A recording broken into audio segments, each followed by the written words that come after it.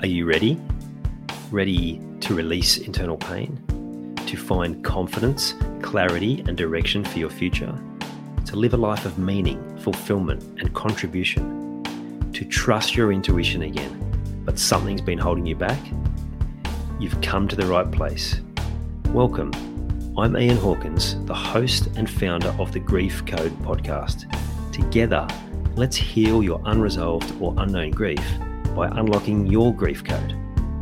As you tune in to each episode, you will receive insight into your own grief, how to eliminate it, and what to do next.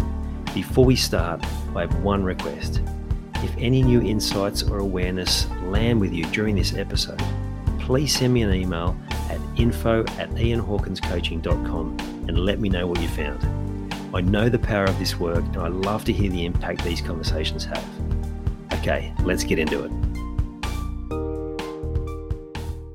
So, for those of us in Australia, you would by now have seen the news about the passing of Shane Warne. And for those of you who live overseas, probably the biggest sporting name that all Australians would know, regardless of what sporting codes that they follow.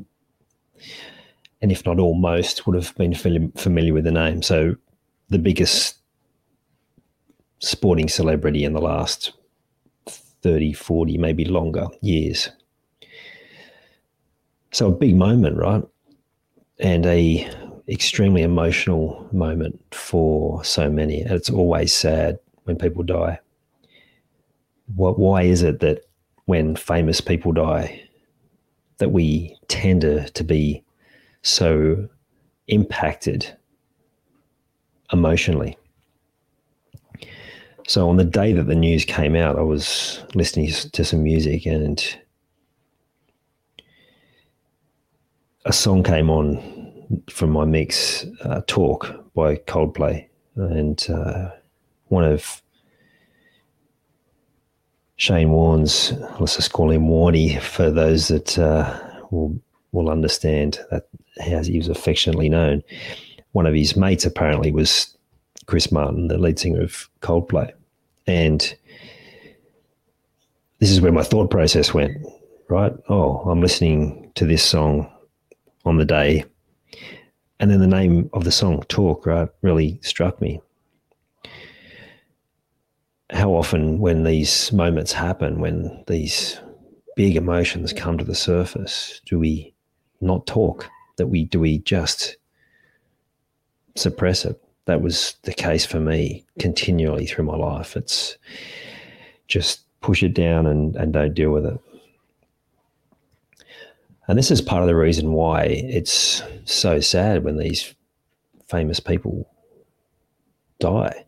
There is an element that these people have been in our living rooms because we've watched them, whether they are in a TV show, a movie, or in the case of Warnie's, the sporting public. Sorry, the sporting profile. So through summer, we've either watched him or heard him as a commentator for so many years, and we're used to having that person there, and now they're gone. So there is an element of that, right? We feel like we've had a window seat into their life for so many years, and in a way we have. But it's also this unresolved stuff within us that comes to the surface. And it happens for those big moments of grief, for say we lose someone close to us, or we have other moments, breakups, traumatic events. When it's a moment like this, it just all comes flooding to the surface. All of that unresolved stuff that we haven't dealt with, like a tsunami.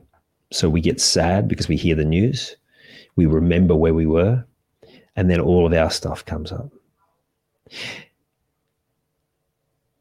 Okay, great. Well, what do we do with it? Well, the first step is to acknowledge that there's stuff there, and that's okay. We need to normalize allowing ourselves to feel emotion. It actually is such a strength to be able to do it, because we can release things that have been causing us to act in certain ways, like I've mentioned many times. the suppressed emotion for me, suppressed grief, was causing so much anger within me. And there's no strength in acting, projecting your anger onto other people. That's not strong. But being able to process it in a healthy way is. So we need to normalize that. And then the second thing is the name of the song, right? The message was staring me in the face as I was having this thought process, hearing this song. Talk. We have to talk. Otherwise, this stuff just gets trapped inside us and it causes us immeasurable pain.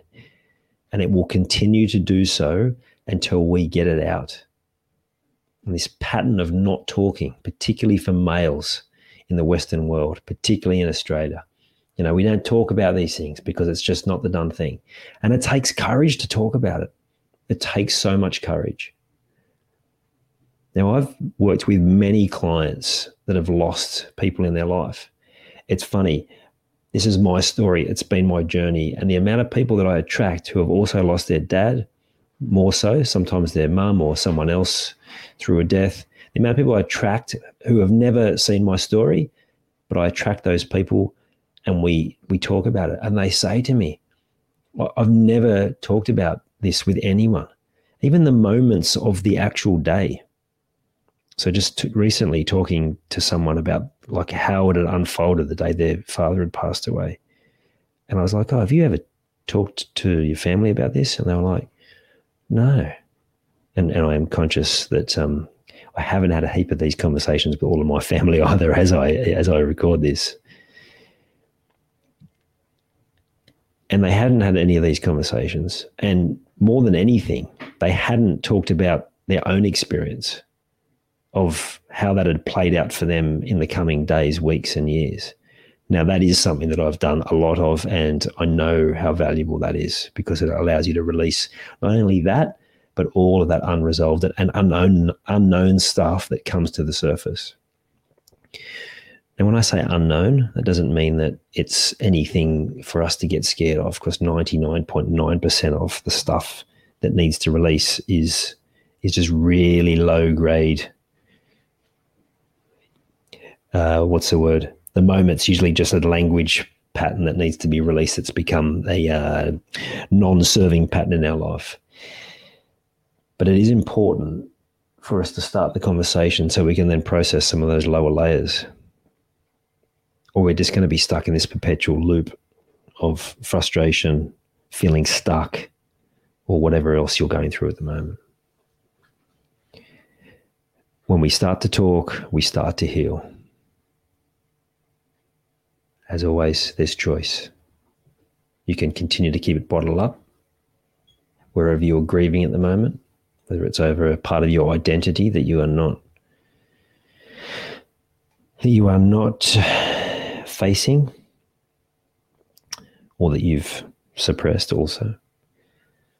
Just starting to talk about it allows you to get clarity, allows you to move forward. So I'll continue to say this and drum it into you, but having a safe place, having a safe someone in your life is so important to be able to open up. Now, sometimes you can find that within your close connections, but mainly it's finding someone outside of your emotional connections, because so often in those close family units, we trigger each other through these conversations, and it can be quite detrimental to actually be able to talk about it because everyone's experience is different. Now, it's important to have conversations with the people who are close to us, but not when we're trying to start our healing process around what it means to us. So having someone in your corner that's safe, that is non-judgment, full confidentiality, to be able to give you that space to be able to talk it out and start to heal. So important. I cannot reiterate that strongly enough.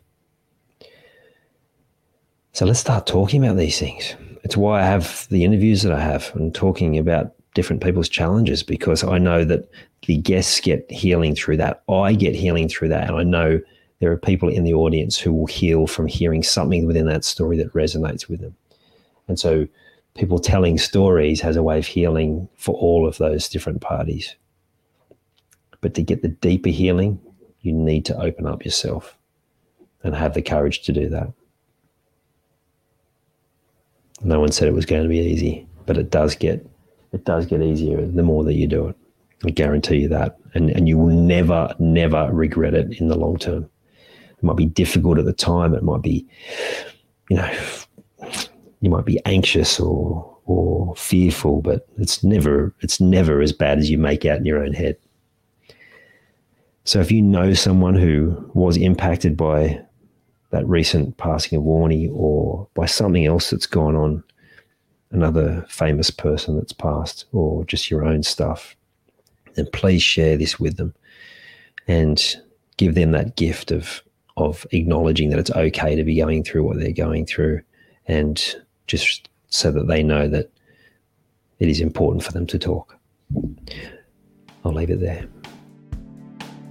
I hope you enjoyed this episode of the Grief Code podcast. Thank you so much for listening. Please share it with a friend or family member that you know would benefit from hearing it too. If you are truly ready to heal your unresolved or unknown grief, let's chat. Email me at info@ianhawkinscoaching.com. You can also stay connected with me by joining the Grief Code community at ianhawkinscoaching.com/the Grief Code. And remember, so that I can help even more people to heal, please subscribe and leave a review on your favorite podcast platform.